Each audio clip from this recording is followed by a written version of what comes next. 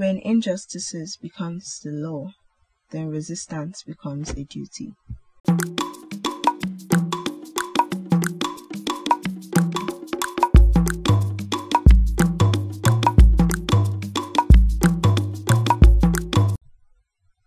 Hey guys, welcome back to another episode of the Bedtime Daily Podcast. I am your host Asma Mohammed, and I'm so glad that you tuned in.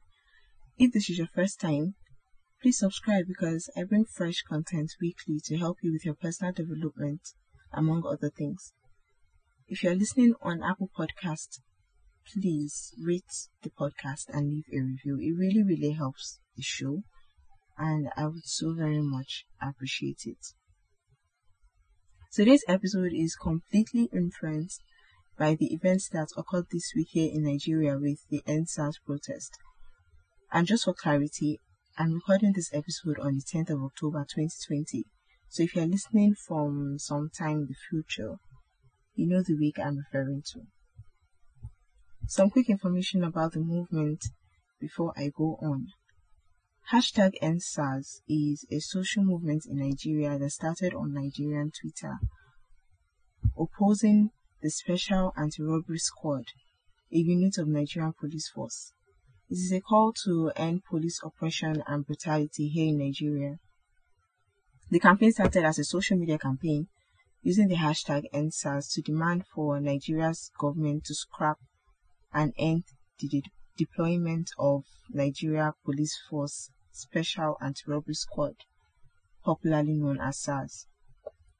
Nigerians have shared stories and video evidences of how members of SARS engaged in kidnapping, murder, theft, rape, torture, unlawful arrests, high-bandedness, humiliation, unlawful detention, and extrajudicial killings, as well as extortion. Now guys, this is not the first time this protest has occurred, but this is the first time it's been this huge. #EndSARS trended #1 on Twitter globally yesterday. Because enough is enough, and I'm so happy that we've been able to keep it moving and we are finally being heard. What I hated though, what absolutely disgusted me, was how some people who luckily have had an experience with the injustices done by SARS try to trivialize the issue. Here we are, hardworking Nigerians, trying to make it known that we are being killed, assaulted, extorted by the people supposed to protect us. And then some people decided that it was an okay time to use this same hashtag to talk about how victims shouldn't have resisted the so-called police. How we should have looked more presentable, or in their words, we should dress how we want to be addressed. Excuse me. It is literally everywhere on Twitter, the videos of these people assaulting young men and women for something as simple as owning an iPhone. How does that even make any sense? Yes, it is no news that this issue is more prevalent in certain parts of the country than others.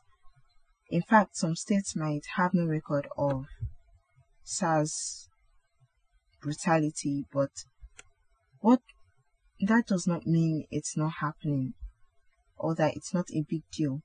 Thousands of people march under the sun on a working day, knowing the risks, to protest about it. And people have the audacity to trivialize the issue. It's because of that I want to discuss how people dismiss other people's reality, their pain, emotions, simply because it's not their own reality, it's not their experience. And this happens in so many instances, not just in this. Many people are guilty of it. I'm sure I've probably done it in one form or another, but it is not okay.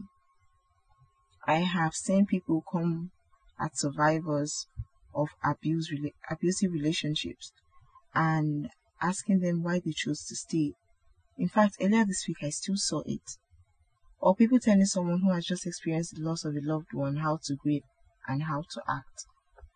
And people trivializing the experiences of rape survivors and so on.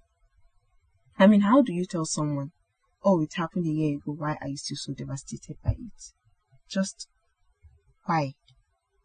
Why would someone say something like that? If you're lucky, if you are privileged to not have that experience, well, good for you. But to make other people going through it feel like they're going through nothing, Guys, we all have different perspective of reality, and our reality isn't simply always the truth.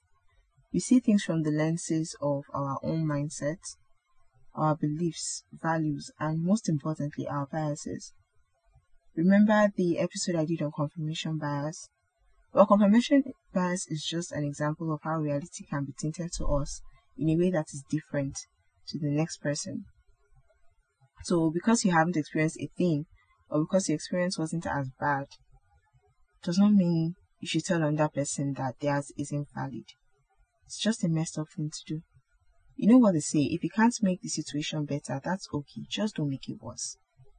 You can just be quiet.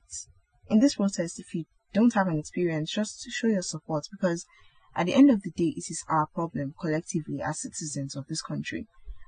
And then if you are too big-headed and you don't want to support, then just sit this one out. Don't use it to push your own agenda or discourage those that are fighting the good fight. Same goes for every other situation. If you can't show support for someone going through something, then just turn around and walk away. Don't be that person putting blame on them or invalidating their experiences. Do better than that. Be better than that. Back to the protest. If you want to support, but you can't be physically present at the protest, there are so many other ways to help. You could sign petitions or donate to the cause so that those that are on ground protesting are cared for. There would be links in the description box, so check it out and do what you can. You can also get on social media and use your digital voices to scream out the various hashtags. And very important, educate others about it so that they do the same, just like I'm doing.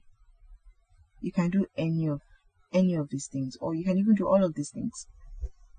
Thank you for listening to this episode. Share with as many people as you can. Would you like to email me? I really hope so. My email is right in the description box, and I look forward to receiving your email. So take care and stay safe.